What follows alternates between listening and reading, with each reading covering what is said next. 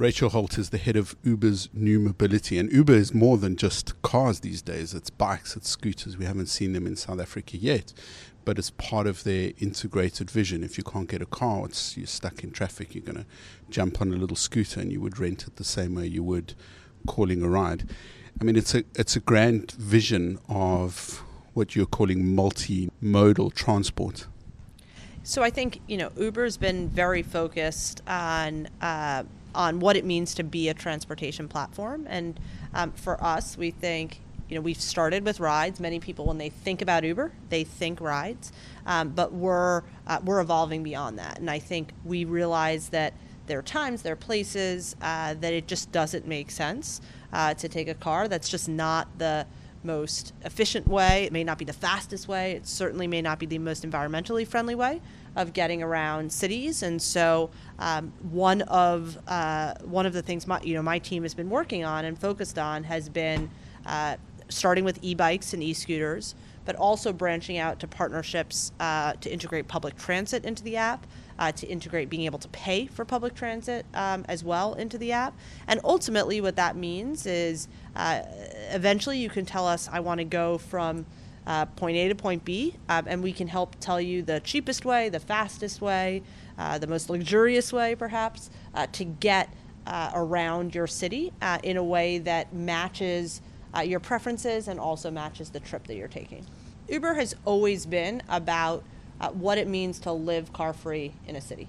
And so for us, that's always been part of the mission. And we've actually, in many places, had already moved well beyond traditional vehicles. We had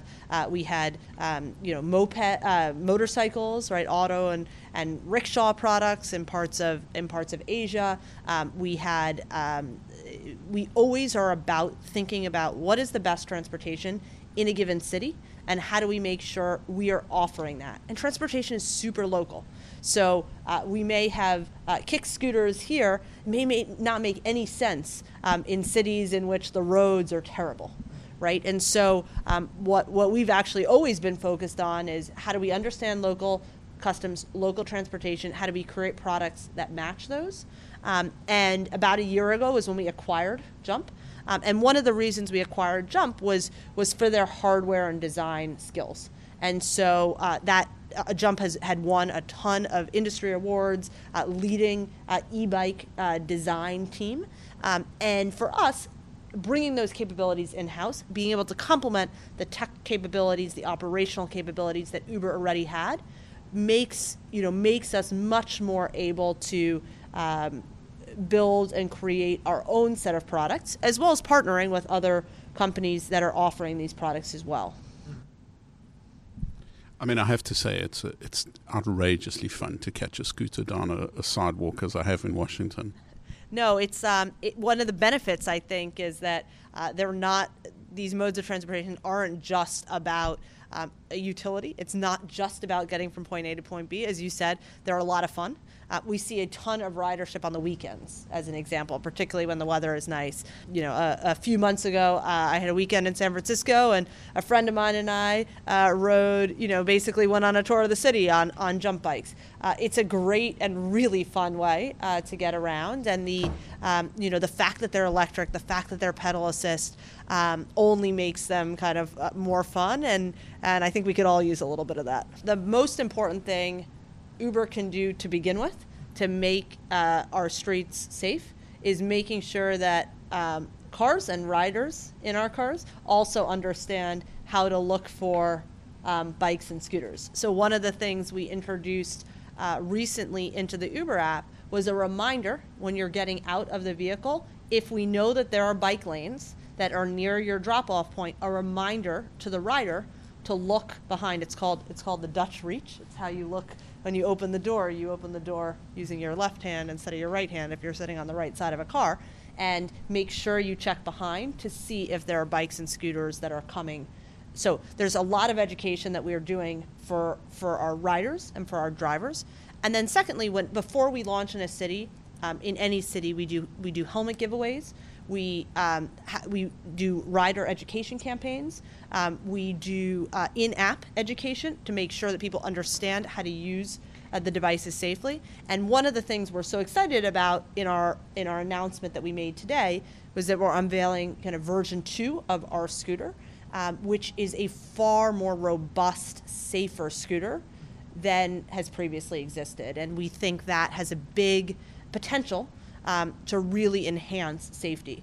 When it's more robust, it's more durable. The wheels are bigger.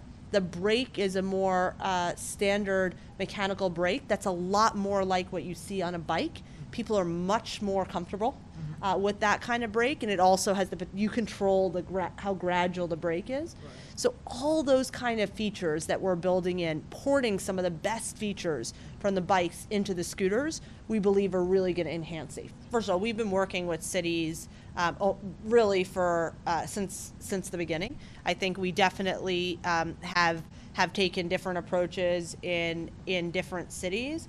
But for Jump specifically, we really are making sure we're working deeply with cities. Many cities have permit processes. We're following those permit processes. Some places have, chosen to welcome any and all providers in, and we've let cities know that we're planning on operating, and we've been working very closely with cities. I think one of the benefits, again, that Uber and Jump has over startup competitors in this space is that we have local relationships now in 60 plus countries around the world. And so we have the opportunity to already start dialogues with policymakers there to educate them, because we really do believe this is part of what the future of where cities need to go, and educate those policymakers and lawmakers about what it means to be a city that embraces mobility options, and make sure that the cities that we're going to are ones that are aligned with that future. Do you find there's any pushback from the drivers? Do they see the bikes and the scooters as complementary or competitive? So we've seen just in since it's been almost a year since we've started the Jump, or since we acquired Jump, we've seen that the services are highly complementary. We've always seen a high degree of Uber trips that begin or end right around public transit system to date, so we've always seen that. But what we're seeing is that when people start using our new mobility options, they are using them a lot, but their usage of Uber actually isn't really going down. They may take fewer rides during heavy commuting hours. They may choose to take bikes and scooters during those hours, but ultimately it's just about it being easier to live car-free in cities, and that's actually quite complementary to our existing car options as well. I can confirm the ease of use during rush hour. I mean, I had to get from my hotel down to the National Mall to go to one of the Smithsonian's. I mean, it was it was quicker than walking, infinitely quicker than sitting in traffic, and way more fun. Yeah, and I think we believe that there are a whole set of consumers who are going to want that experience, right? There may be another set of people who aren't maybe older, may not want to get on a bike or on a scooter, and we still have very strong options, I think, for them. But for us, this is just another new way to get around, and as you say, it's easy, it's cost effective, and it's pretty fun. I suppose these are part of the experiments that you're doing to look at different ways to transport people. I'm from South Africa, so of course, if someone wanted to ride a bike, it would probably be over very long distances. Have you thought of, as opposed to the very confined urban space, somebody cycling maybe 10 kilometers, leaving the bike? Are there thoughts around this kind of model yet? So we're seeing different vehicle types, different form factors emerge in different parts of the world. And many cases, places, again, where the terrain may be different, where the distances may be longer.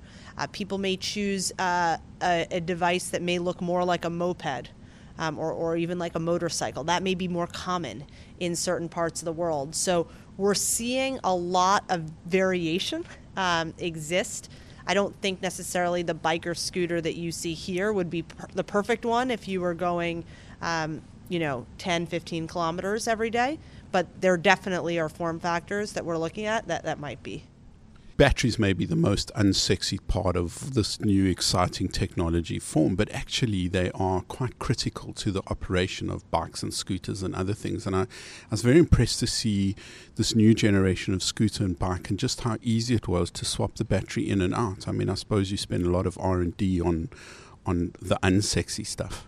Well, one of the most exciting things for me coming into this new role was being able to tap into some of the world-class expertise that we have in batteries and supply chain and a whole bunch of areas that maybe traditionally people might not have thought Uber had invested a lot of time in. But between our Uber Elevate, our flying car initiative, as well as our autonomous technology, we actually have a good number of hardware and supply chain experts, and they were pretty excited to come over and start working on our projects. And so we've really benefited from a lot of world-class experts, and we've been able to up-level pretty quickly what we think is possible in the bike and scooter space. So I think what you're referring to is we unveiled our new 5.8 bike today, which has a battery which is really easy to swap in and out, not just by a trained technician, as we have in our current bikes, but by virtually anyone.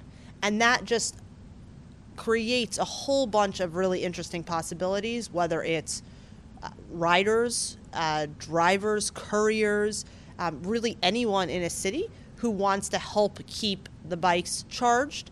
And that just means it's going to be a lot easier for us to keep the bikes charged, but also it's going to mean a lot more availability and a lot more charged bikes for riders who want them.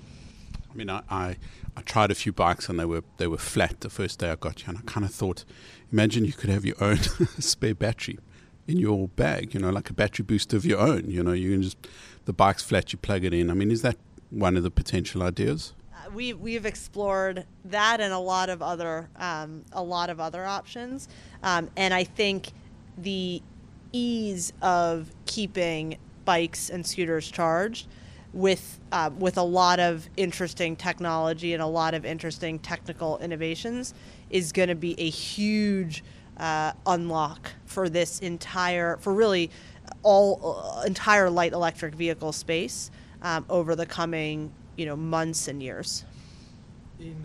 So I'm from San Diego. I think today, as an example, a bike looks a lot still like a traditional bike, even if it is electric. And a scooter looks a lot like the scooter that my 4-year-old daughter has learned to ride. But I think that you'll probably see a lot of vehicles that look like some combination of the two.